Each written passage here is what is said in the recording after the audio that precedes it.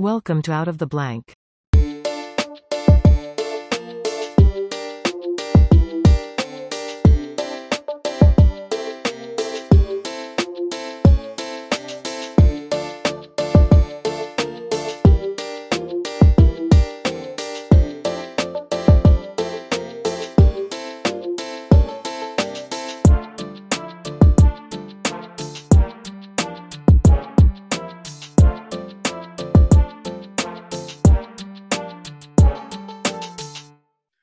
Welcome to another episode of Out of the Blank podcast. Here with a special guest about a favorite topic of mine of recently. Paul, thank you so much for doing my show, man. If you want to introduce yourself to everyone out there listening. Great. Thank you, Robbie, for having me. My name's Paul Bleau. I'm a teacher in the business program up here for a college in Quebec City. I've been very interested in the JFK assassination for decades. The first book I ever read about it was Crossfire by Jim Marrs. I love that book. And I probably read maybe about 50 books on the matter. I began writing articles for, I would call it a world-renowned website on the topic called Kennedys and King. And I've often been interviewed also on Black Op Radio. So I've written about a multitude of subjects, including how history books cover the assassination, the prior plots and attempts and the similarities to try and assassinate Kennedy. I've written about what the insiders, because there have been 6 government investigations into the case. There was a civil case, the Liberty Lobby case, that touched on the assassination, and what do the insiders, the people that were close to the investigations, what do they think? Going back from the Warren Commission all the way up to the ARRB.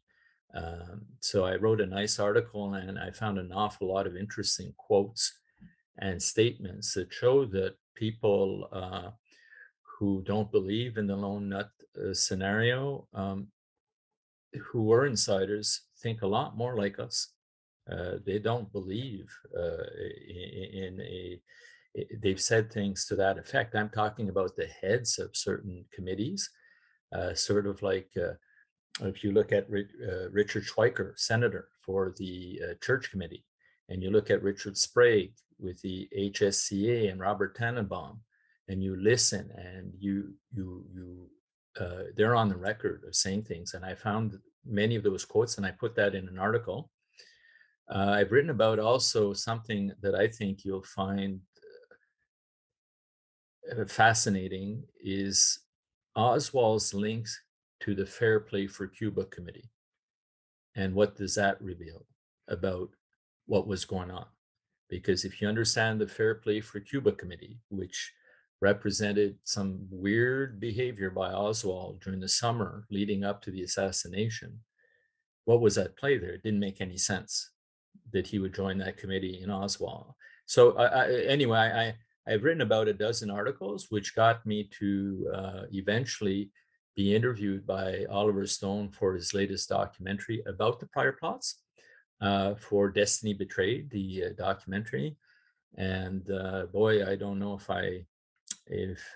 that's gives you a little bit of an idea of my involvement with the JFK assassination. I do it more as a passion, Yeah, that's kind of how I've been with researching my own after talking to Jim and everybody, Dave Mantic. I'm trying to accumulate as much information as I possibly can from everybody. That means anybody who's ever written a book and might have conflicting views. I want to learn from every single person to understand this better. But there's 2 things I think you probably can shed some light in for me: the prior assassination attempts, but also Oswald's involvement in the Fair Play for Cuba Committee, mostly because I don't know. I know a lot of people, like I know someone who believes in the lone nut theory or lone gunman theory, someone who's been to that book suppository building and says, just stand there and you'll know that one guy could easily fire off 3 shots to shoot the president. I'm like, well, what evidence does that have in court? And like, what evidence would that have that could, any person, I mean, I don't know every person that can make a shot like that, but let's roll with that. So a lot of this is like hypotheticals when it comes to, okay, if this is possible, if you believe that this is this, or you believe the Zapruder film was this or that, whether it was or not, I want to base in what we have right now, information wise. And a quick assumption from any documentary that I've started to learn through doing my own research has been that everyone has depicted Oswald as this kid that wasn't loved, as this kid that his parents weren't around and he just seemed like he was a mischievous boy. Now, all right, at that point I'm like, what history of Oswald is out there? What would his involvement be? Apparently he was spotted in Mexico. So then I get to this point where I'm going to pull up on screen here for what I just said a minute ago about Oswald not being loved by his family. Now, this file that I'm looking at here is doc ID 323577059. And if you can see what I see on the screen, it says a letter to Mr. Richard Hume, or yeah, it's Humes, right? Mm-hmm. Yeah, No, Helms, Richard Helms. Helms, Deputy Director of Plans, dated 17th of March, 1964, from J. Lee Rankin, General Counsel. Now, this second part right here is what I wanted to highlight. It says copies of letter written by Lee Harvey Oswald to his mother, Margaret Oswald, when he was living in the Soviet Union. So anybody that doesn't have a good relationship and feels like your parents betrayed him, more likely than not, you're probably not writing to your parents. So this was like a first spark in my head of like, hey, maybe they're trying to pin him or trying to go towards the lone gunman theory in these records and make him to be the enemy by, but what sucks is a lot of those documentaries that said that are newer documentaries. So that means history isn't getting that correct. And there isn't questions being asked, which I've seen you write an article about history's take on this. Seems to not be necessarily accurate in a sense when it comes to the fact of how historians remember it or how people are choosing to teach it. Now, I know it's a very, very controversial topic. I know there's a lot of stuff about it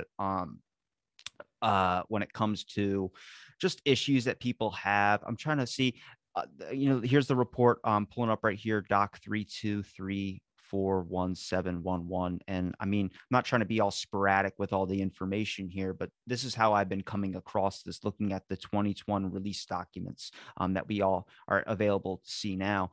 And this was saying that the first information they saw from Oswald came from a technical operation in Mexico City, was cabled in on 9th of October, 1963. It revealed that the 1st of October, 1963, Lee Oswald had been found in touch there with the Soviet Union Valley, and I don't know that agent's names, but about a telegram which a Soviet embassy was supposed to send to him to the Soviet embassy. Now, I've heard that he was trying to take away his U.S. citizen's license and he wanted to do all this, and then he kind of went back on it and went back to the States. But there was another article in my email I have right here that I want to pull up, and it's another one that probably people didn't hear a lot about. And I know I've seen a couple of documentaries about him now that stated he was in Mexico, but never saw the other file that was dated later on in 75 that stated, no, it was a lookalike. Now, my thing is, I'm seeing him go from Russia to Mexico to all these different places, whether the time span was all this. I'm like, unless he has some new technology to travel so fast, it's just not adding up. Where I start going, how many kids now have a hipster hairstyle?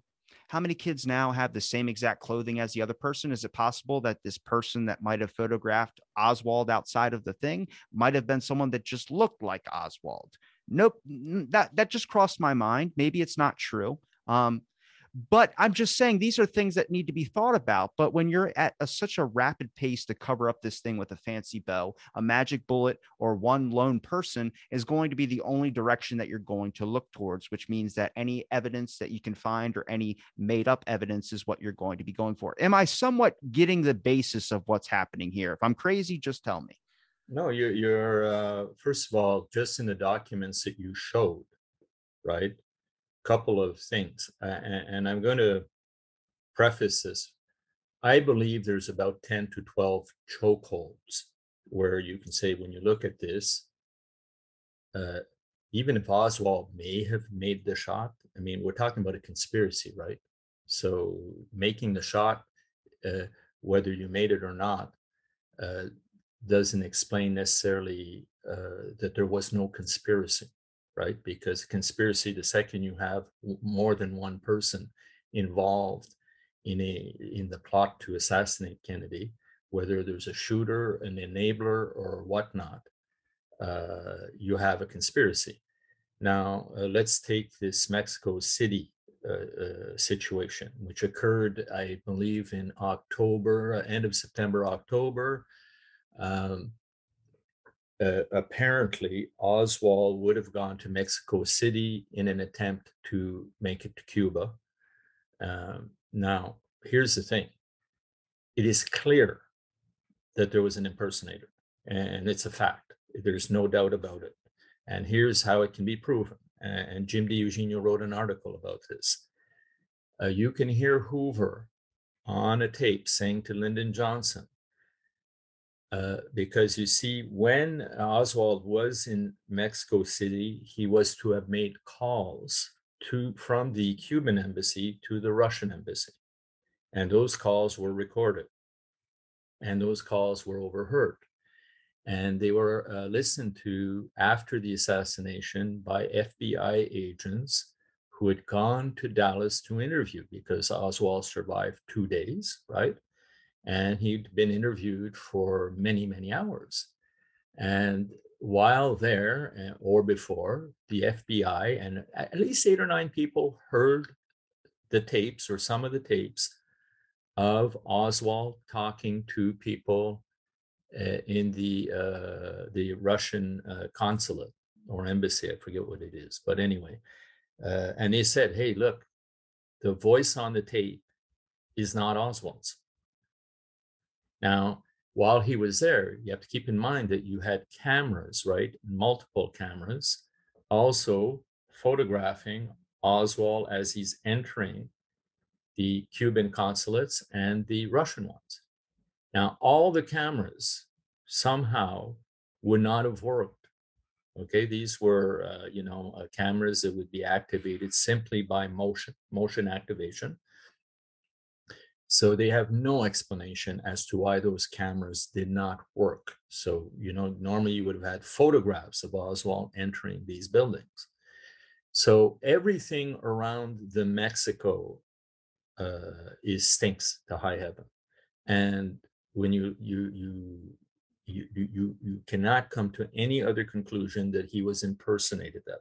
Now, that doesn't mean he didn't go, okay, or he wasn't there, but there's definitely someone saying incriminating things about Oswald, saying things on the tape, or because the transcripts survived. Okay, some people wrote transcripts, Russian interpreters in Mexico, and he spoke Russian so horridly on those tapes, and it clearly wasn't his voice. So the next thing you need notice on one of the documents, you saw the name Kostatov. Mm-hmm. Okay, are you aware a little bit who he is? Mm-mm. Okay, Kostatov. The story came out was that he was head of Russian assassinations for the Western Hemisphere. So the whole idea was to create a story, a scenario where Oswald was talking to the head of assassinations not long before the assassination. Because the whole part A of the plot, plan A, was not a no-no. Plan A was, Oswald is in cahoots, because there's multiple reports of Oswald that ended up all being phony, of meeting Cuban agents, trying to talk to the Russian head of assassinations, Kostatov. If you look up his name, you'll see all the story around him. And even the CIA saying, oh boy, this guy is, the head of assassinations. And anyway, when they had to go to plan B, because Johnson didn't want to go into a war with Cuba and invade and say, hey, we have proof that they're behind this. The missile crisis was a year earlier, right? And they didn't want to go in that direction. So they had to go the lone nut route. And that's where all these traces and everything became a huge problem. So That is, by the way, Robbie, in my view, one of the biggest chokeholds is Oswald, what he did in Mexico, or supposedly did. And if you read Jim's article on that, you'll see that there's no doubt that he was impersonated. So what's his story about impersonating a lone nut, a drifter? You know, Um, does make sense. So here's the another file that was released, which says right here, a photo of unidentified man was taken in front of the Soviet embassy in Mexico. This photo was taken by Station Mexico photo surveillance of the Soviet embassy during the month of October 1963. When news of the arrest of Oswald as Kennedy's assassin became known, the station immediately forwarded copies of the photo to the FBI, and the mistaken assumption that the photo was of Oswald taken while he was in Mexico that fall.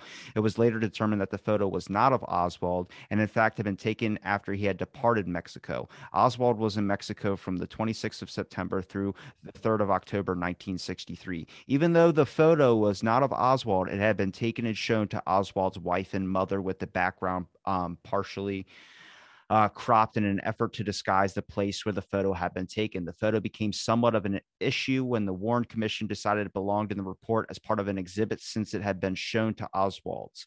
Now, here we go where I start saying, this is how you get your family to turn on you. If you have a photo that's cropped in a certain way or might not show a person's face, but it looks like maybe your son, for instance, especially if they want to round up this theory or this idea that Oswald wasn't loved by his family and wasn't loved by whatever, was just a misfit child, then maybe his mother wouldn't recognize that it wasn't Oswald. But the photos, when they crop them, this is how you get your family to say, well, maybe he did do it. And then they turn on you. And then you immediately lose all hope in the people that are supposed to trust you. Robbie, can I cut you off if I Yeah. may? Have you seen that photo? I haven't seen that photo. Okay, that photo is widely available. You can find it, and it doesn't look an ounce like Oswald. So that created a huge problem. If you look at it, yeah, if you Oswald impersonation, the person may have even have been identified. And go to images probably. I'll show you. Scroll down. No, so if you look, if you put Oswald imposter photo in Mexico, try that. Oswald imposter photo. There. This one? Okay, you see the guy on the left? That's the guy. This guy right here? No. Go to the second photo to your left, top left. This one? Yes, that's our guy. Okay, he's supposed to be Oswald. Now, I mean, that doesn't look anything like him. No. Well, see, this photo right here, this one right here is the one that they say that's how they know that Oswald did it. It's the same rifle and everything like that. But Oswald had mentioned saying that this photo was cropped. Yes. The top of his face was cropped. So now, doing my own research, like I said, I have a document right here that says following is an excerpt from the page 364 from the Warren Commission report. After it says affidavits obtained from the CIA and from the two FBI agents who trimmed the photographs established that the one shown to Miss Oswald before the commission through trimmed differently from the one shown to her on November 23rd was a copy of the same picture. Neither picture was of Jack Ruby. So I don't understand, where are they talking about this photo of Jack Ruby? Because I couldn't find the terms that they were using to disguise this, unless they were talking about the photo where Oswald said that his face was cropped. So I just go, did they show a photo of Oswald, the same photo that maybe that they had of Oswald already with the rifle, and then they showed another photo showing, see, it's the same exact rifle, just different shirts or something?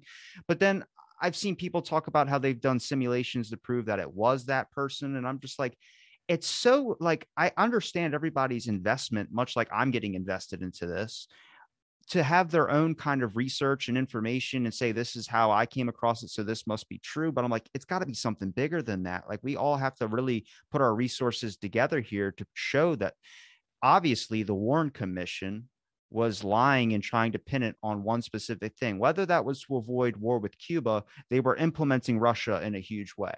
which means were they going back into war with Russia? Was it going to be more than a Cold War? Was it going to be something that was going to advance farther? I mean, I don't mean to take us in a weird direction in this chat, but I'm coming across this information and I'm 24 and I'm new to this. And I can see that there's a lot of stuff that just isn't making sense. There's a lot of psychological issues, which made me dig deeper into Oswald's past.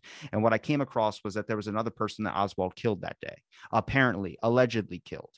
Now, if you read up the Tibbetts case, the way that it's documented, and whether you want to read it through Wikipedia or whatever, any other person who wrote an article about it says that they saw a man with the same backpack as Oswald, but every single person that saw that said there's no way a rifle could have fit in there, which is the one why he left it at the plaza. But the gun that he also had with him, a small little rifle or revolver. Now, the guy who saw him and said that that's Oswald said that he fired 3 shots, and they can tell by the 2 cases. Now, I'm not a mathematician, but they just said they heard 3 shots and that they can add it up through 2 cases. So I go, how do you, so now you're just going off of this person's idea that there's 3 shots being fired, but you only have evidence of 2 cases. And there's just a lot of like, even with Tibbetts, which really sucks for him is because they only give him a paragraph on a Wikipedia. Like they didn't care because everybody was more worried about President Kennedy at that time. And I figured that if they could say that Oswald killed this cop or this person, and you have someone that might have seen it, might not have, I don't know. But it's really easy to just lock them away even more if you can pin 2 deaths on them, one being the president and one being something else. Now, I know you're laughing. I can't tell if maybe I'm going crazy. No, no, no, no, Okay. no, no. I'm not laughing. It's because if you're someone who's trying to, you realize how many things have to go right for Oswald to be a lone nut here. It's the 3 perfect shots, including one that caused 7 wounds, right? One that caused 5 wounds to Connolly and 2 to Kennedy. Then you get the headshot, and then you have the 3rd shot that hits a bystander, and then you have to. I mean, there's so many things that you say, well, wait, if there's an imposter of Oswald in Mexico City, you've got a conspiracy. If the photos you've shown, which, by the way, if you look at that photo,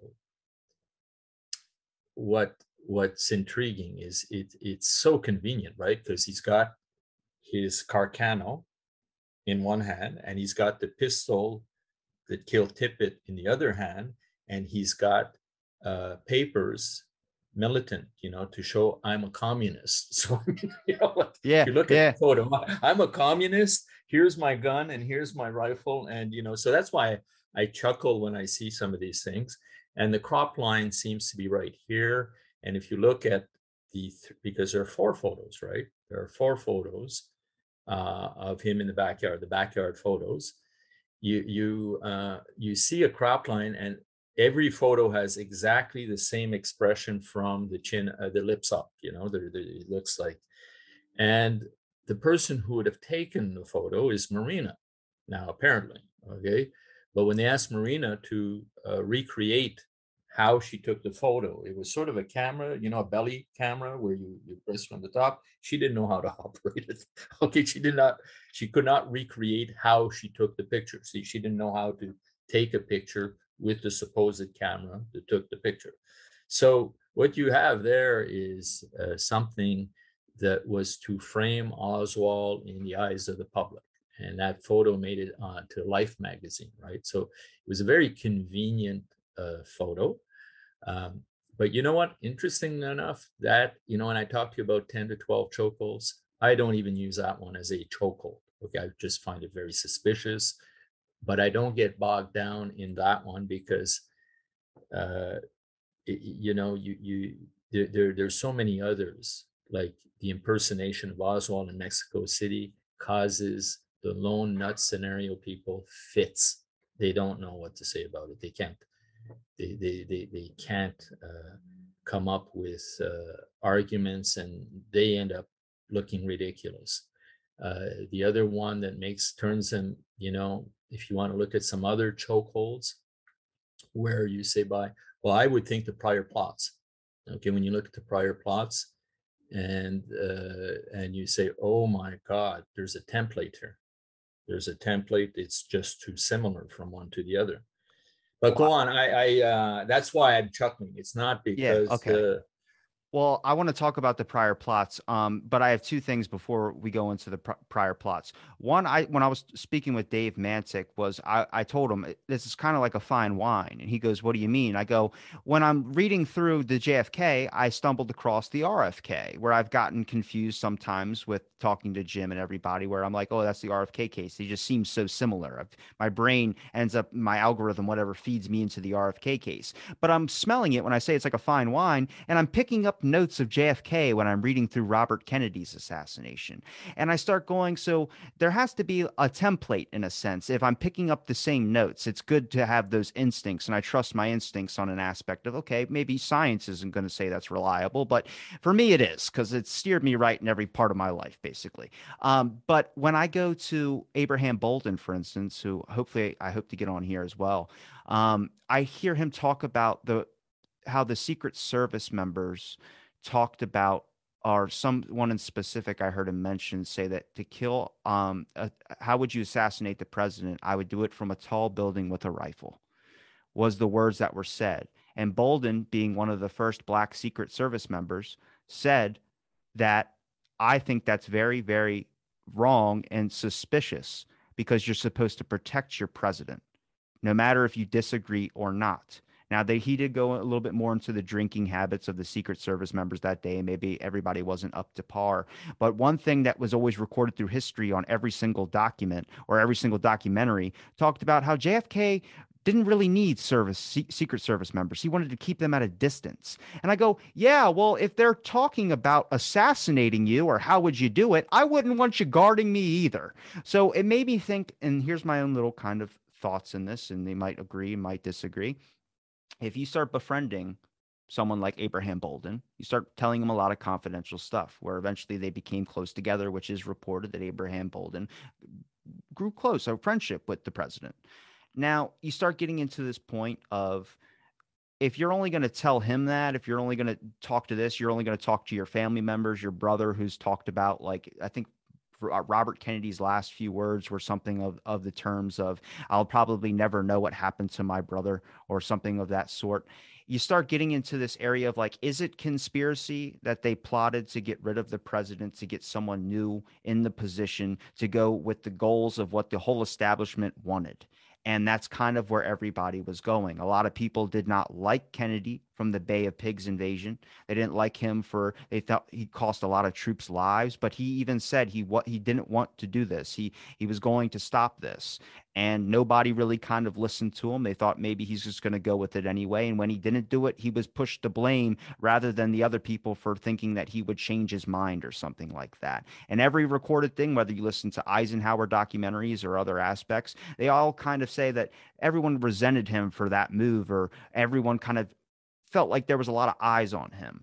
Now, I look at this point of, if you look at JFK's background, he lose a brother in the war? Didn't he lose somebody? So already, even though you're using this to kind of gateway your presidency in a sense, to get to this platform of, I'm gonna, we're gonna, handle the war. We're gonna go to war and we're gonna end this and we're gonna win. We're gonna be America, which is the platform that he ran on. But then you see he changed his position. Well, that's how you get elected. How many people do we know that get elected now and change their position stance? And everyone's like, why did they go back on what they said? Well, it's because they were using it to get your vote, and then they got your vote, and now they're in office, and you really can't do anything about it, unless you want to impeach Nixon, you know. But what I'm saying is, if you take all these kind of like connecting the dots in a sense, and I know it's not scientifical, but this is kind of how I'm consuming this in a sense and making my own conclusion. If you lose a brother to the war, and you realize how, especially if you see all those photos of JFK looking at his kids, that's a person who realizes the destruction that this is going to do, or these moves are going to do. And it's not worth losing a little life like that might not be your own, but might be somebody else's, but there's no good that can come out of it. And I was picking up notes of that while looking at these photographs and seeing a lot of that. Now, people can say maybe that's how the picture was taken. Well, I'll no, keep. you're right. You're absolutely right. Okay. In this sense, he lost a brother, but he himself, has a heroic story to tell about his World War experience, where his PT boat got hit by a Japanese patrol boat. I'm not sure what type, but anyway, he ended up swimming and pulling some of his soldiers to safety on an island for hours, and it really hurt his back. By the way, he always had back That's why he problems. had the back brace in the Yeah, yeah. yeah, no, and other reasons too. But he he obviously, anybody who went through World War II is not looking to get into another world war. The other thing that really, really affected him was the missile crisis.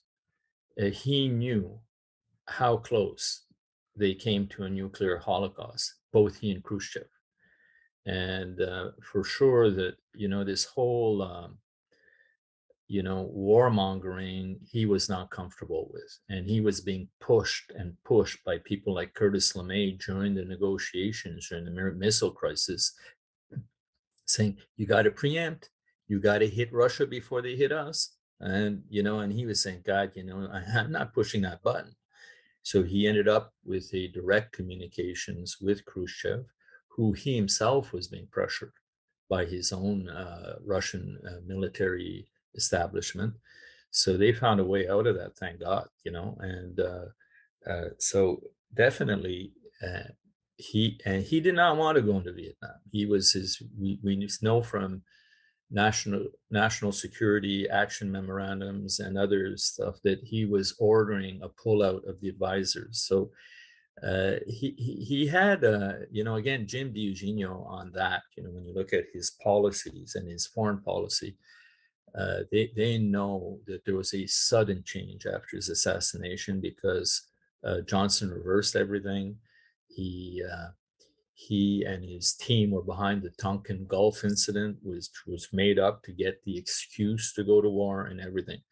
So what you're saying is absolutely true about Kennedy. I think and he spoke with ambassadors. He spoke to a guy called Gullion, who really knew about the Vietnam situation, and told him, we can't not win that war. We can't, because we don't even know who the enemy is. We can't tell them apart. And the French are going to lose it. And if we go in, we're going to get our asses booted too. So his advisors all said that. So, often you're right. To get in, he talked about a missile gap. He was saying that the Americans were behind the Russians in terms of missiles, which was not true. But he did that in his campaigning to get elected. You won't get elected in the US if you're not tough on crime, right? And strong militarily. You have to be, in the eyes of the public. So there's a lot of bravado and a lot of talk during elections. But between that and wanting to actually go to war, and you need people who are calm, cool, and collected. And I think he was that for the reasons that you're stating. And Well, there's a difference between being tough on crime and there's a difference between being a bully. So the issue is that when you are the bully, it's hard to recognize that. yeah, And I think a lot of people, like you'll see snippets of people saying the one thing they liked about Trump was when he handshaked people. He brought them in. There's that aggressive handshake. Now that's being tough and letting people know, like, hey, this isn't a bar to set, but it also can be taken as being a bully. And it can actually cause more damage than good. And people have to be aware of that. You want a strong leader, but you don't want someone who's going to be the person that thinks that running the world or being the head of the table is the way to get it. You get it by being fair in a sense. I know it's a dirty world and dirty business, but what you should really respect out of a leader is the qualities of fairness, and not wanting to go to war should be your first thing or your priorities. Now, that might be the sense today, in a sense of a lot of people don't want to go to war, but you still find people that call for it. And I think when you especially look at the past, I mean, the past is the best predictor. one thing that Jacob Hornberger said to me that really kind of had me digging a little bit deeper. And I know I've said it for a long time. I don't think the Illuminati's like black cloaks and all that. I think it's just someone that they found to work a system and make the system work in their favor. And you can see this through the Watergate scandal and see the decline of the CIA from there. I had a friend of William Colby, John Ranley, on this show before speak about it. Mostly that William Colby wasn't a bad guy, and I didn't think he was, but I think he became a whistleblower of the CIA and got into a lot of trouble of it. And even documents say that after that Watergate scandal, that the CIA would never recover. But I think it showed you how powerful that your government can be when they start working in a bad direction. And necessarily when you're doing bad, you don't necessarily know that you're doing bad.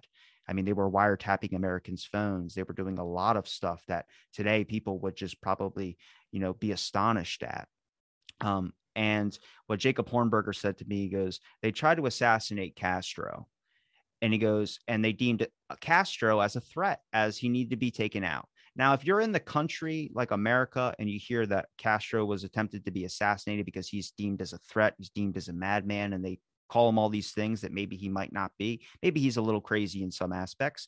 But if you call him all these things, then the American public is going to stand behind what their government's doing when trying to assassinate a leader. Now, what stops them from deeming JFK a threat? All because he wanted to pull out of a war, which a lot of people at this time thought would make us weak. And this is where you get into the thing of the assassination, where we can talk about the attempts that happened prior to the one where they actually succeeded at their job. And hopefully you can enlighten me in on those, because I don't know too much about those. And that might fill in a gap of my information, but I'm not doing half bad for doing some like independent research and stuff. Holy crap. I feel like I looked into like a well that has a heaven at the bottom of it. Well, you're doing something I think that is smart. It's a scientific method. The scientific method relies on what first? Observation, right? And you collect the data. And I like the names of the people you're talking about, like James Douglas, Jim DiEugenio, David Mantik. I think the tricky part here is there's so much out there, is what do I read? Who do I listen to? Who do I invite on my show? And, I think that you're certainly on the right track. Just a word on the Secret Service. The best researcher about the Secret Service, and I've read about 2 or 3 of his books, is Vince Palomaro. And Vince Palomaro, knows all about Abraham Bolden, for instance. And when I want to go to, okay, I don't know much about the Secret Service. Oh, let me first see what Vince Palomaro has to say. For the Tippit murder, I'm not a specialist on it, but I know there's a fellow called McBride who wrote a great book called Into the Nightmare. And, he finds a lot of anomalies. And he actually interviewed, I think, Tippit's dad. And so you can find an awful lot there. So if you hover around Kennedy's and King and look at who his authors are, you'll see David Mantik's in there. You'll see McBride. You'll find, I think Jim is pretty choosy on who his sources are. So the tricky thing for a younger person coming into it is, what sources do I read? Because I've been led down a few rabbit holes and false flags over 20 or 30 years. And I'd read a book and I'd say, okay, but then I wouldn't do the job of looking at who that person's sources were, or what his methodology was. So I ended up probably writing a few things that I think today that I'd say, oh geez, maybe I shouldn't have gone as far in that direction, on a point. So I'm becoming more and more cautious. So congratulations on approaching it that way. And yeah, here's what I'll say, Robbie, about the prior plots, why I find it super interesting. First of all, if you read the Warren Commission, you won't find a word about the prior plots, not a word. And that is a basic investigative technique, right? There's a crime. Say there was a crime in your neighborhood, and it was a weird crime or something that stood out. Well, the first thing you're going to do is you're going to ask yourself, is this part of a series of crimes? Is there something going on Did the person leave a symbol? Was there a description? Was there something that indicates that this is not uh, a standalone incident, but something that's happening, and it's called case linkage. Criminals, when they investigate it, they try and see if there's links between cases. It's normal. And eventually, after time, they say, oh my God, we found something similar that happened in San Francisco. And then you say, whoa, boy, this person moved from San Francisco to New York and whatnot. And then they can find DNA, they can find fingerprints, they can find a witness testimony. If you look at the JFK assassination, the people who had an awful lot of information about prior plots was the Secret Service. And the Secret Service, when the ARRB came around, say, hey, you're going to declassify the information about prior plots. Well, they burned. They destroyed all their files on prior plots. Now, luckily, some independent researchers and some people had looked in. There were articles, there were things that you could find where you could piece together information on plots that led up to Dallas. And I looked into them, and I found quite a number, some that are not too well documented, but a few that are very well documented. And what you see is a template. What happened in Dallas did not happen in a vacuum. There were prior attempts with similar operational modus operandi. So when you looked at that, now here's what stood out for me, and I'll just speak generally here. In the case where the CIA or the US wanted to remove the head of another country, for instance, Guatemala, Iran, they had a executive action game plan. And that game plan was called ZR Rifle. It was written up by the American head of assassinations, a guy called William Harvey. William Harvey, he was well known. He was involved in World War II. He was known for or past World War II, actually, tunnel that made it under the Berlin Wall. And that was one of his big coups. He was often compared to, called the American James Bond, but he was a big drinker, a hothead, and he hated the Kennedys. He absolutely hated the Kennedys. But let me get back to his template. If you read ZR Rifle, they found some of his notes. And what they said is when you remove someone, you want to blame it on the opponent. You want to create a scenario where the opponent will be blamed for an action you took. So how can we get this blamed on either rebels and they always have cutoffs. They always, the CIA doesn't go in and kill anyone. They'll have a cutoff. It'll either be the mafia, it could be Cuban exiles. It'll be something where they have plausible deniability. They'll also, in the ZR Rifle plan, they'll talk about how they may have to change the files about a certain person that was involved, namely Oswald in this case. Like they had to backdate the files and look at what they said and really control the information they had on Oswald. So he wrote this. And in other words, you can almost see the removal of Kennedy as a removal of a head of state, but based on techniques that they were used to using, like what they were trying to do to remove Castro, what they did to remove Arbenz, what they did to remove I forget the name of the person, but in Iran, and they placed the Shah in, and then they would place people that they could control. Okay, control, and it's all about protecting supply lines. They don't want to lose their supply lines of cheap food, fruit, oil. So if they want to control the supply lines, that makes companies richer. It makes America safer. So that was the formula they were using. So let's get back now to how ZR Rifle was applied in the US. Now, you remember the Fair Play for Cuba Committee? Well, Oswald I write an article that shows that how when he went to Russia, okay, he went to Russia in, I think it was 1958 or 1959. He comes back in early 62. Well, that whole trek can be shown to be an intelligence operation. And you can see it by the way he learned Russian, by the way he entered the Soviet Union, the equipment he had, and his supposedly he wasn't debriefed when he left Russia, but he was.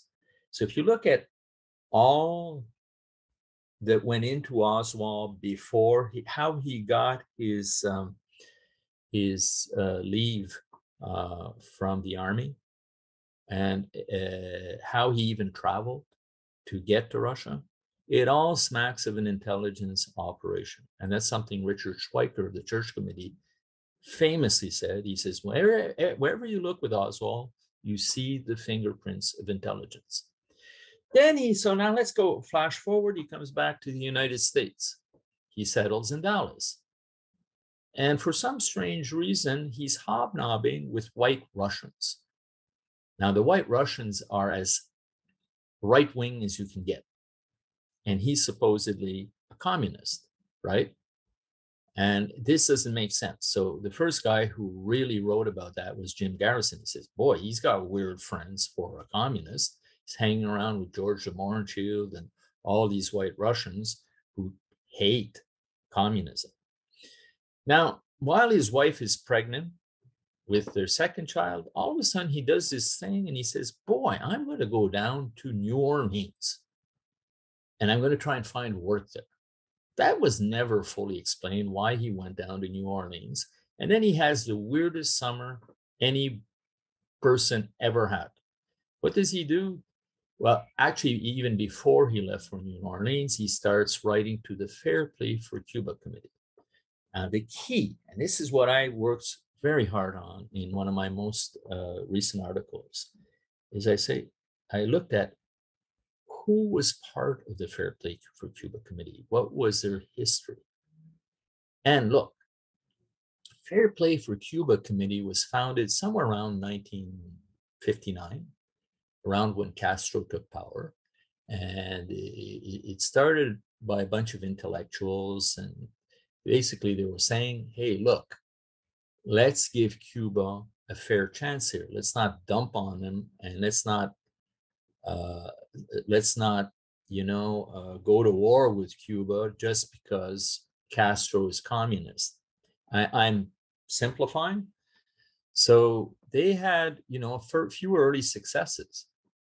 They protested the Bay of Pigs. They got involved but by the time they got involved with the missile crisis a year before the assassination, the Fair Play for Cuba started running out of steam.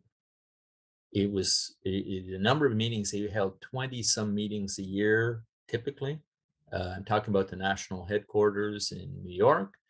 And in the final year, when Oswald joins, they have about 2 or 3 meetings. During the summer, their sponsors, which included I'm trying to find, it was not the Socialist Party, but, the Communist and Socialist parties of the United States, I forget their titles exactly. They were sponsoring and helping them. They said, hey, look, let's close it down. It's not popular. It'll exist in paper only. Now, what does Oswald do? He tries to open a chapter in the worst city imaginable for having a chapter at the worst possible time. So what does that mean is New Orleans depended so much on north-south trade. And they didn't like the idea of Castro being in power because of the domino effect it could have, in their view, with their supply lines in Central America and so on and so forth. And that's what New Orleans depended on. So if you're going to choose a city, the ones you want to avoid, and the FPCC was clear about that, is you don't want to open in Miami. You don't want to open in New Orleans. Yet that's what Oswald does. He doesn't get one member. He's the only member. And he starts this chapter. Okay. And the next thing he does is, where does he set up office? He sets up office right near Guy Bannister, who is in the same building that they're having meetings and they're organizing extreme white right-wing activities with Cuban exiles. Okay, and he's a stone throw away with them, and he's often seen with them. And surrounding that building, you had intelligence all over the place. You had Secret Service, CIA, FBI in buildings right near where Oswald sets up his Fair Play for Cuba Committee office, because he made an error once on stamping one of his flyers, and he gave up the Camp Street address, and that gave away the whole game. So now they're saying, oh, he went from all these right wingers in Dallas, the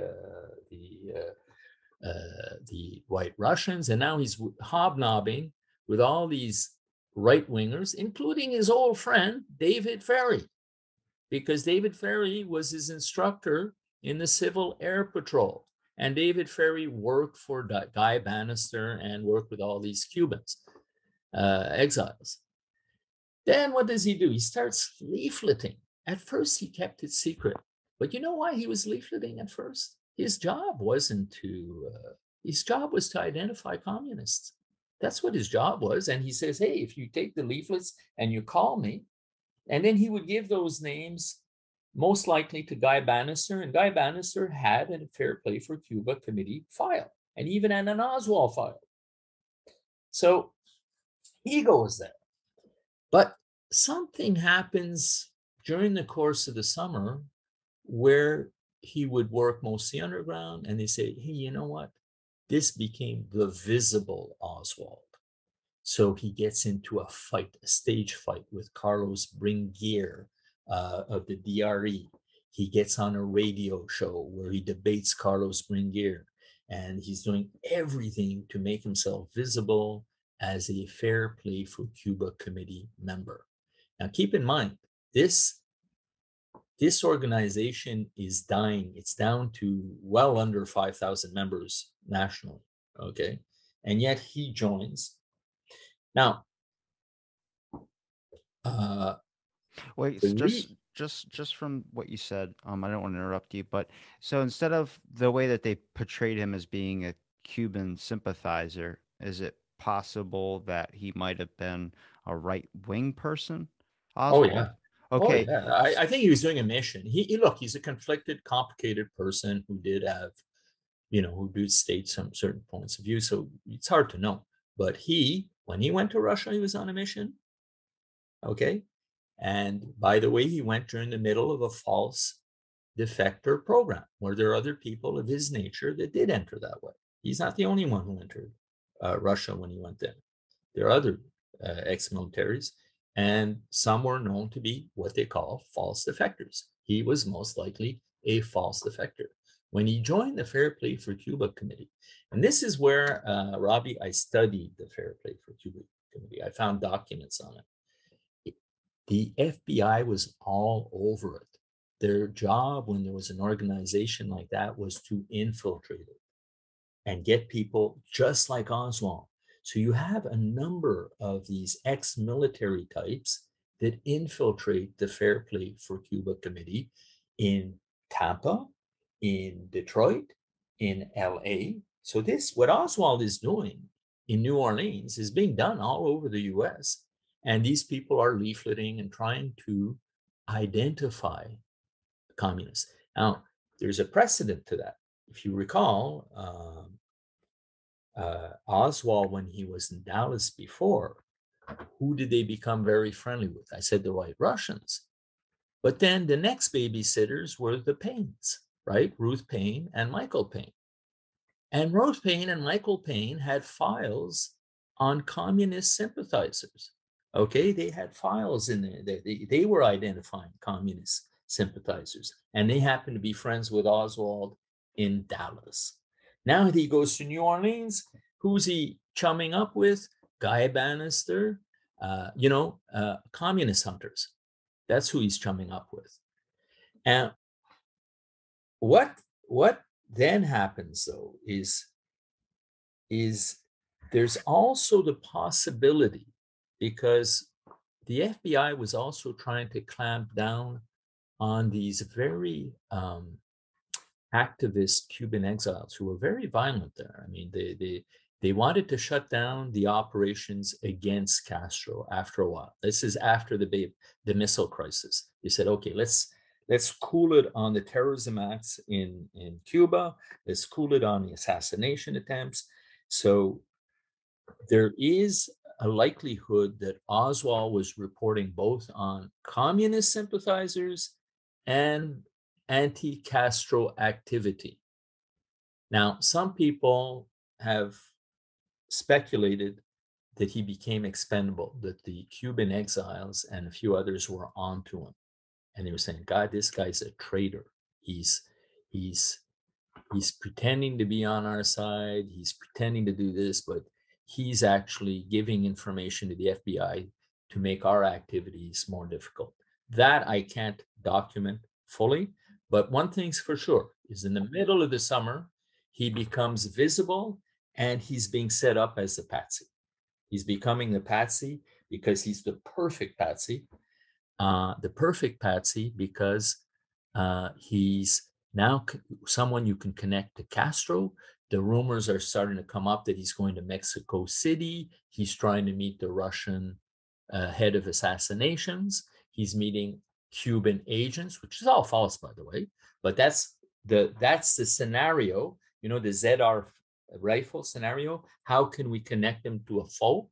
That's what's going on throughout that summer and that trip to Mexico City, right? So that when he gets caught, we're going to say, oh, geez, he's dead now, because they wanted to assassinate him quick, not 2 days later. They wanted to assassinate Oswald the day it happened, but he survived 2 days. And then they would have said, this plan A was to say, oh, look, this guy, Oswald, yeah, they didn't mind that there was a shot from the front. They didn't mind that there would have been 3 shooters. But I guarantee you, all 3 shooters would have been pro-Castro, if they had gone that route.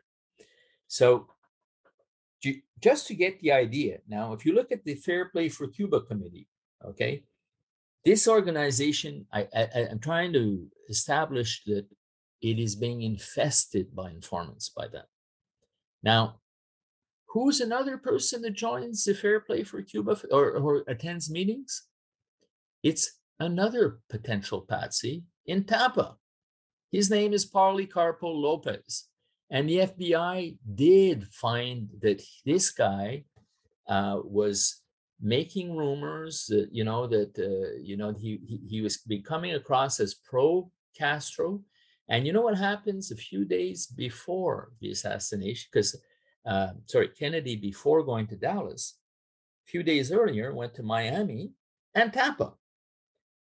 But there were rumors that there'd be an attempt to kill him in Tampa. And the potential patsy happens to be Policarpo Lopez. This guy goes down to Mexico City right after the visit, the Kennedy visit, ends up being a lone passenger on a plane to Cuba. Okay? And he uses the same entry points to get to Mexico City that supposedly Oswald did, and goes through, has a relationship with some of the people Oswald did in Mexico City. The reason I bring this case up, that's one prior plot, and there are a number of them, is, of course, he happens to have attended Fair Play for Cuba committee meetings shortly before. Now, the coincidence of that, given how weak the Fair Play for Cuba committee was, that Oswald and Policarpo Lopez, okay, one potential patsy and the other one a patsy, that finally came out by the House Select Committee on Assassinations. And they say, you know what? The Warren Commission didn't even look into this guy. And the fact that he left the way Oswald tried to get into Cuba, the fact that he was part of the Fair Play for Cuba committee, it's egregious that we didn't look into that. Now, there are other cases. We talked about Abraham Bolden. That occurred less than a month before the Dallas assassination. Kennedy was to go to Chicago. And one of the Secret Service people in charge of the security in Chicago was Abraham Bolden. And what you said earlier is exactly right. What did he see? Lacks security. He witnessed things. There was rumors. They actually had 4 Cubans that were headed up with rifles to kill Kennedy. That made it to the FBI. A landlady saw the 4 Cubans with rifles and maps of the motorcade, and she reported that to the FBI. The FBI passed on the information to the Secret Service. The Secret Service botches the surveillance, but do pick up 2 of the Cubans or Latinos. And they can't get any information out of the 2 Cubans. Let's say some say they're Puerto Rican, and we have no pictures of them, and they end up letting them go. But at the same time in Chicago, there's another guy called Thomas Arthur Valle. This guy was in Long Island, and they move him to Chicago. He's a bit of a nut. I mean, he's an ex-Marine. He had gone to Japan like Oswald. He had been involved in sort of activities similar to Oswald. And next thing you know, this guy is moved into a building that looks like the Texas School Book Depository, exactly in a venue where Kennedy would have traveled and would have had to do a weird turn, slow down, right? But Kennedy ended up canceling that trip because there were just too many rumors of assassination attempts that could take place. So you have another weird guy in Valley that is so similar to Oswald. Now I'm going to go in another one. In June, there was a guy, Kennedy was supposed to have been killed in a movie theater in LA during the showing of the book about his war heroics. And the patsy there would have been the head of the Fair Play for Cuba Committee chapter in LA, a guy called Von Marlowe. And that one's not as documented as Chicago and Tampa, but those are, you see, so when you look at case linkage, what you see, Robbie, is a template that resembles ZR rifle. That is, hey, we've got the people that will allow us to blame it on Cuba. Okay. Now, some are well documented, some are semi-documented. And look, there are other cases. I've named you 3, but there's at least 5 or 6 other instances that are really bizarre also, that would have allowed the same sort of scenario that could have allowed Plan A to succeed. Plan A, again, was the CIA and American military industrial complex wanting to retake the island of Cuba and invading. That was nixed by Johnson. Johnson said, no, we're not doing that. We'll go into Vietnam, but we're not going to go with Cuba. The missile crisis was a year earlier. We don't want a world war there on this. So I don't know if you did, but if that gives you an idea of what that area of research that I talked to you about, the articles, if you read them in Kennedy's and King, I actually create a profile of about 9 or 10 people that have so many similarities to Oswald, 7 of which are connected to the almost dead Fair Play for Cuba Committee, many of them ex-Marines, many of them tried to enter Mexico, Cuba through Mexico. So that's what the Prior Plots article is about. And that's what I was interviewed on by Oliver Stone. Could I toss out a hypothetical? It's going to link down into the same scenario either way, because I'm trying to understand why Oswald was at that where they did catch him, even just in that general area, but also trying to understand the same time why would oh God, I want to blank on his name, the mafia guy who killed Oswald. Jack Ruby. Why Jack Ruby would kill him. And here's kind of where I go with this. So when we talk about, you could either pin Oswald to make him look as a Cuban sympathizer or some type of person who is betraying his country, which throughout a lot of these documents, you'll find that double agent, possibly all these types of talks that were getting thrown around the room, whether it was the Warren Commission or the later review of it. One thing I can't, if we go down the Cuban sympathizer route, then it's easy to have what I look at as the lone gunman theory. The one person killed the president. In my opinion, you can easily, well, not my opinion, but some evidence. There's a shot that hit from the front when it hit the windshield. So that goes, okay, so there are at least two shooters. So I get to this point of, God, I'm gonna blank on his name again. He just said it a second ago. The mafia guy, yeah, Jack Ruby. So is this maybe just my own evidence? And you can kind of look at it through both ways, whether you're going to label him as a Cuban sympathizer or whether you want to look at him as a right wing person, because a lot of the right wing that I've heard from Jacob Hornberger was filled in the Secret Service. And that goes to Oliver Stone's idea of clearing house. JFK never cleared house like he should have. He should have took out the old committee and put a new one in there because a lot of people didn't agree with him, partially, especially with Abraham Bolden's account of the story as well, too, that the Secret Service, a lot of the members were right wing that did not agree with the way that JFK was running things. You can tackle it from two angles, the Cuban sympathizer angle, or you can tackle it from the right wing theory that they used Oswald saying you need to kill the president or you need to shoot the president. But here's where where I start bringing in, where it brings in Jack Ruby. Jack Ruby out of nowhere comes up and stabs Oswald or shoots Oswald. Yeah, shoots Oswald. So I get to this point where you ask the question, why would Jack Ruby shoot Oswald? Mafia connections. People would look at it, maybe he was a patriot trying to get back for killing the president. I doubt it. He was in the mafia. There's no way. So that means they had mafia connections. Where I link into this point where I go, maybe Jack Ruby was one of the people that fired off a shot at the president. At the same time, Oswald was set up there to do the same exact thing. Oswald was the one that became the patsy, and Jack Ruby was going to lose all the, they were going to pay him something to be the patsy. They were going to, for being the fall guy, you get compensation. Your family gets, you get respect, you get a bunch of things that the mafia likes, but also your family gets taken care of. So him now realizing that he's not going to get that payment that was offered, or hypothetical, like I said, it's my own little hypothetical scenario, that he's not going to get that money that's going to be going to his family. It's now going to be Oswald. They already got the guy taking the fall. It's kind of like if I told you to pick me up at 10:30, but I didn't think you were going to come through, I would call somebody else at the same time and see which person shows up, like ordering an Uber. So I go, you had two assassins that were trying to get the president. In case one failed, another one you couldn't have two failures, right? You would only have one. One person would miss, but the president would still be dead.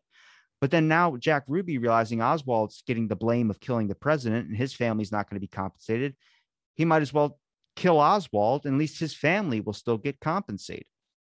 Maybe. I mean, it's a hypothetical, but it's the way I'm looking at it and I'm thinking about it. I'm like, that's a really good freaking plan, man, to have to take out the lone gunman theory. It doesn't make sense. Some people want to believe it, whatever. I'm not saying they're wrong, but at the same time, I am. But I'm going to this point where I go, if you get two people to try and kill the president, it's best to have those two people that were going to kill the president in your pocket instead of maybe blaming Oswald as a Cuban sympathizer. Maybe it's because most of the right wing was already in the Secret Service talking about, well, how would you assassinate the president anyway?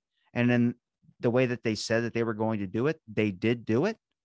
You go, okay, if the Secret Service wanted to go to war, or maybe the whole government agency wanted to do war and JFK was the one that was backing out, so he was seen as a problem or you deem him as a threat and need to take him out.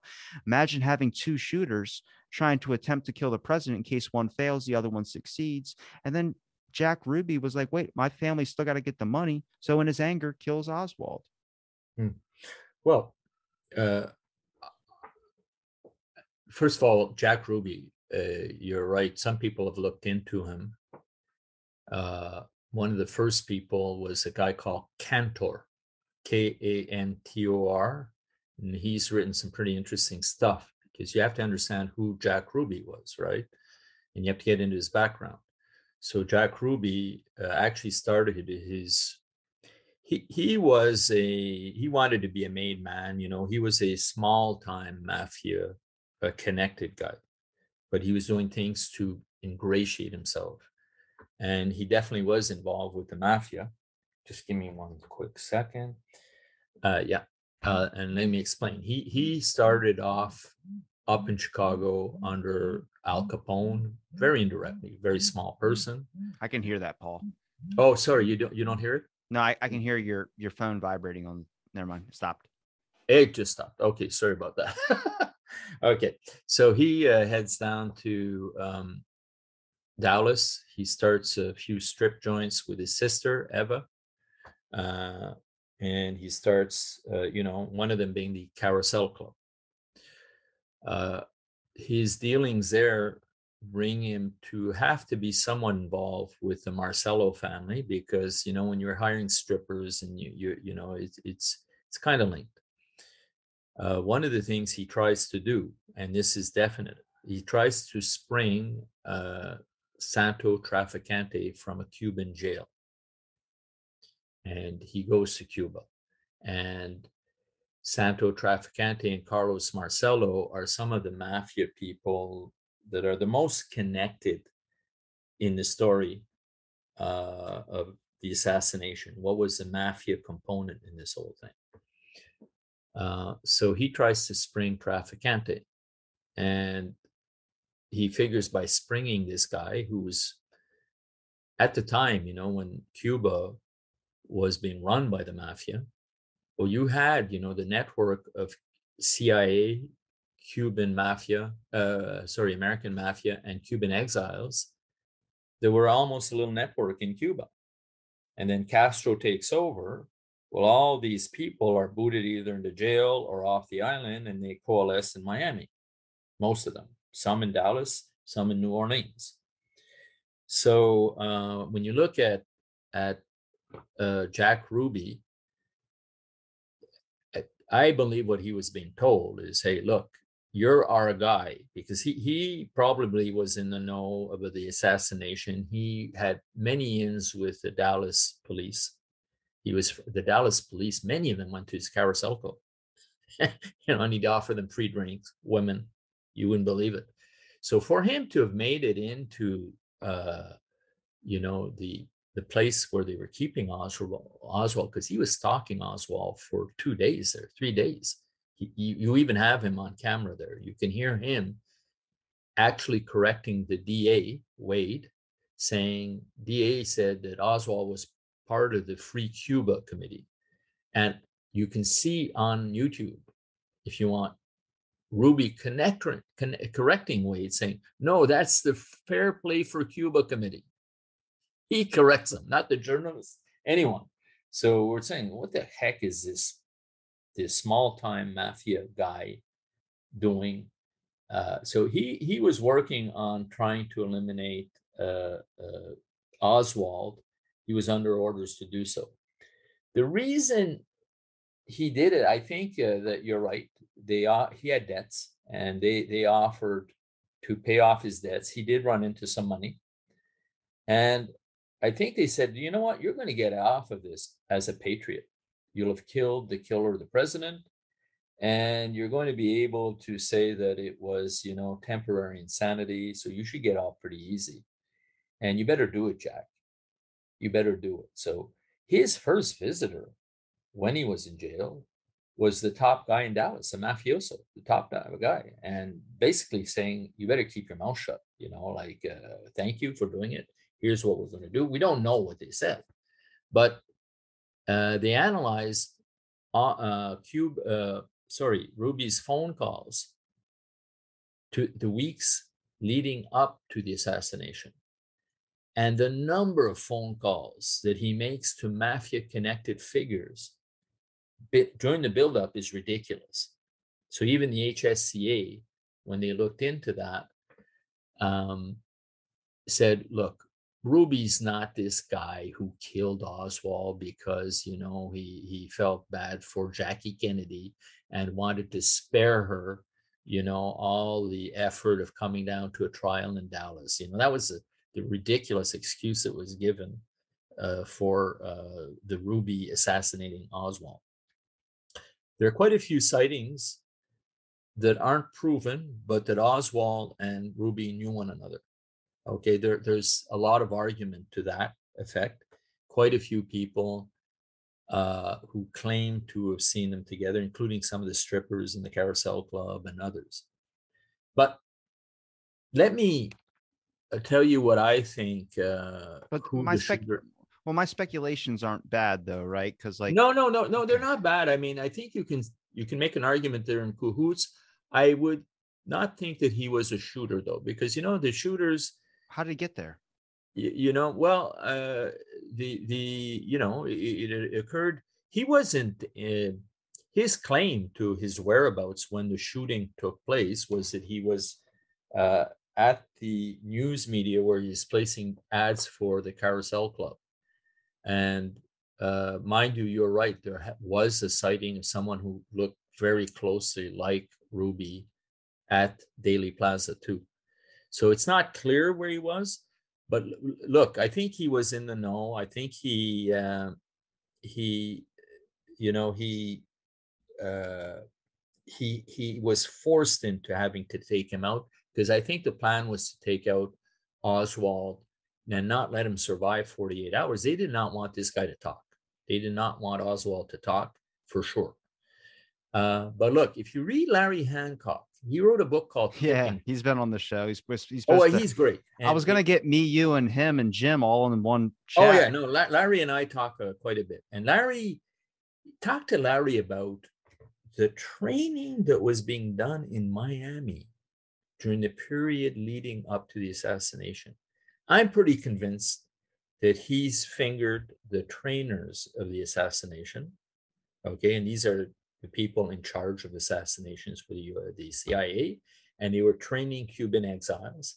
Okay, and there is a mafia component in Johnny Rosselli, if you recall that name, who was very close to that gang in Miami of the CIA. And if you want to go that route, I feel that Larry's on to something with Bill Simpich and a few others who've really looked into, because there's a New Orleans component to the assassination. There's a Miami component. Try and think of it this way, Robbie. There's two things. There's a logistics of getting him killed through triangulation of fire. That's a lot of training. Okay. And that's a lot of planning. And there was a similar attempt on Castro later when he went to Mexico City. They were looking at a possibility of triangulation of fire. That is most likely an operation that was done under people like a guy called Morales, who was another guy who hated Kennedy, and he was the top killer for the CIA.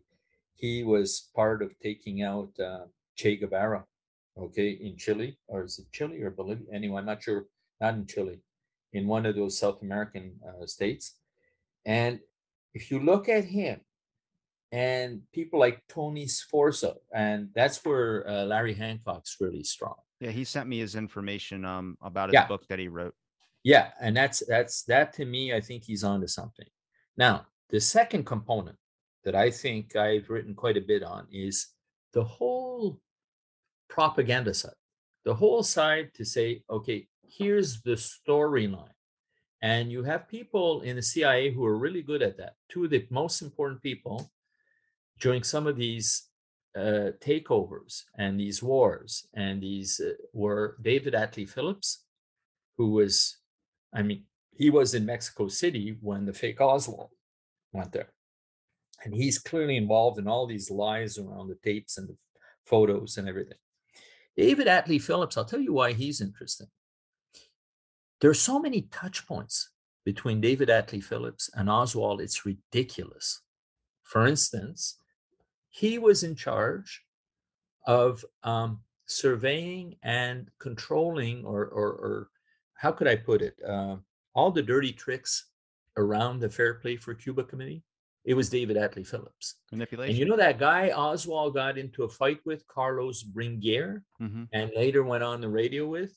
Well, Carlos Bringuier was the head of the DRE in Oswald. It was a Cuban exile group, okay, called the DRE. Now, you know who set up the DRE? David Atlee Phillips. Okay. So now you have David Atlee Phillips. And by the way, those are only two. So you have David Atlee Phillips. Think about that. Controlling the Fair Play for Cuba Committee, intelligence and activities. And you have David Atlee Phillips, who's involved with the DRE. And then I could get into another group called Alpha 66 that also interacts with Oswald. And he set up Alpha 66. I mean, there's so many touch points. Another guy is Lansdale, Richard Lansdale, who is Mr. Scenario for an operation where you can have all of a sudden a revolution or whatever, but we'll blame it on the communists somehow. Okay, so if you look at these two lines of operation, one, the propaganda side, and you look into David Atlee Phillips and you know, stuff I and others have written about, and then you look at the operational side, which is, okay, how do we actually take him out? And these people, by the way, are used to working together. Morales and David Atlee Phillips knew one another. They were closely linked when they removed Arbenz. Larry Hancock calls it a cadre of like-minded CIA operatives who know how to do regime change. And I would bet that the shooters, you know, it would be really experienced people, snipers, okay, that are under that training operation that took place in the Keys and Miami, and I think Larry's onto something really interesting there. And I think what you want to do now to understand the assassination, try and think of it this way. If you want to go back, you have two really good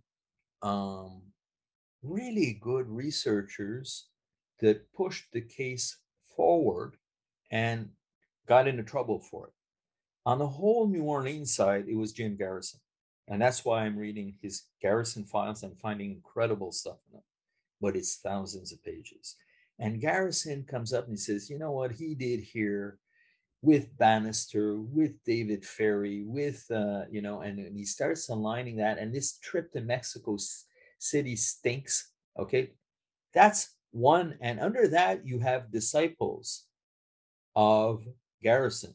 And these would include people like William Davey, Jim DiEugenio. Okay. They took his work and they went and questioned witnesses and they read his stuff. And that's how you get the movie JFK, right? Under Oliver Stone, and then the documentary. Then your other key person, and don't forget this name, is Gaetan Fonzi. Gaetan Fonzi was a sleuth. Like, he was the best investigator for both the Church Committee and the House Select Committee in assassinations. Not only did he find this whole David Atlee Phillips link and turned him into an extremely important person, but he was on to what was going on in Miami. And he says there's something going on around JM Wave. There's what went on in JM Wave with the Cuban exiles, the CIA and the mafia coalesced into, into people that were behind the assassination. And he was onto it. And who are his disciples? Bill Simpich, Larry Hancock. And if you connect the two, if you connect the whole Fonzie, Garrison schools of thought, and now we're linking them more and more because we're finding more and more links of people that were in New Orleans and people that were in Miami. We're seeing them through the DRE, we're seeing them through the Alpha 66, we're seeing them through JM Wave, a guy called George Joannides, who replaced David Atlee Phillip. He was in Miami, but he shows up in New Orleans and he's working with the DRE, guys like Carlos Bringuier, when the assassination takes place. And what does George Joannides end up doing? He ends up being the person that was assigned by the CIA when the House Select Committee on Assassinations was making so much progress. They say, hey, he's your new contact for the CIA, for our documents and everything. He shut the door because when he went in, it was getting so hot what the people were finding. They had to shut the door. They chose the guy, George Joannides, who was right in the thick of things in New Orleans before the assassination. And So I'm kind of throwing a lot at you right Yeah, now. we're gonna have to do a whole panel. Like I said, I'm gonna try and get everybody in Oh, to you talk get about this. Larry, you get Jim, you get me, you get a few others, and we'll have a very interesting discussion. Yeah. But I think if you read Destiny Betrayed by Jim DiEugenio, and you read Tipping Point by Larry Hancock, and maybe read a few of my articles on Kennedy's and King about the Fair Play for Cuba Committee and the prior plots, you're going to start getting, you talked about Jim Douglas and The Unspeakable. That's an amazing book. Okay. So because the danger you have right now is you're going through a funnel of information.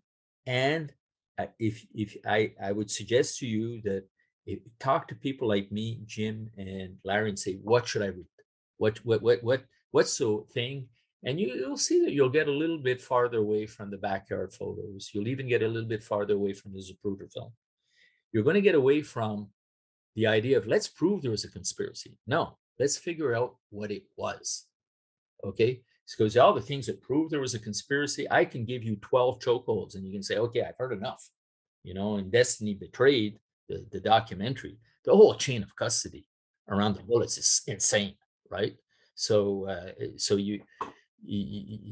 that to me, if you want to do it, though, keep looking at that, because phase one, you're going to say, oh yeah, there's a conspiracy and the Warren Commission was BS, right? But phase two is what? What did in fact happen? Okay.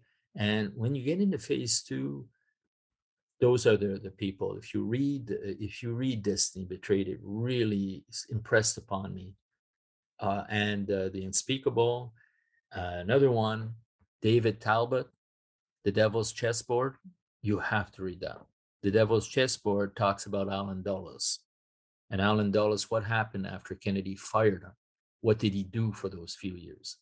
And how does he link with all this? And I think there you're going to leapfrog, okay, a whole bunch of stuff, and then you're going to get into. But you're doing exactly the right thing. You're talking to people like me. And you can listen. You can discard a few things I did and make a judgment, but that's going to really, really help your. But you know what? I like the names of the people you talked about that you're talking to and the panel you want to make.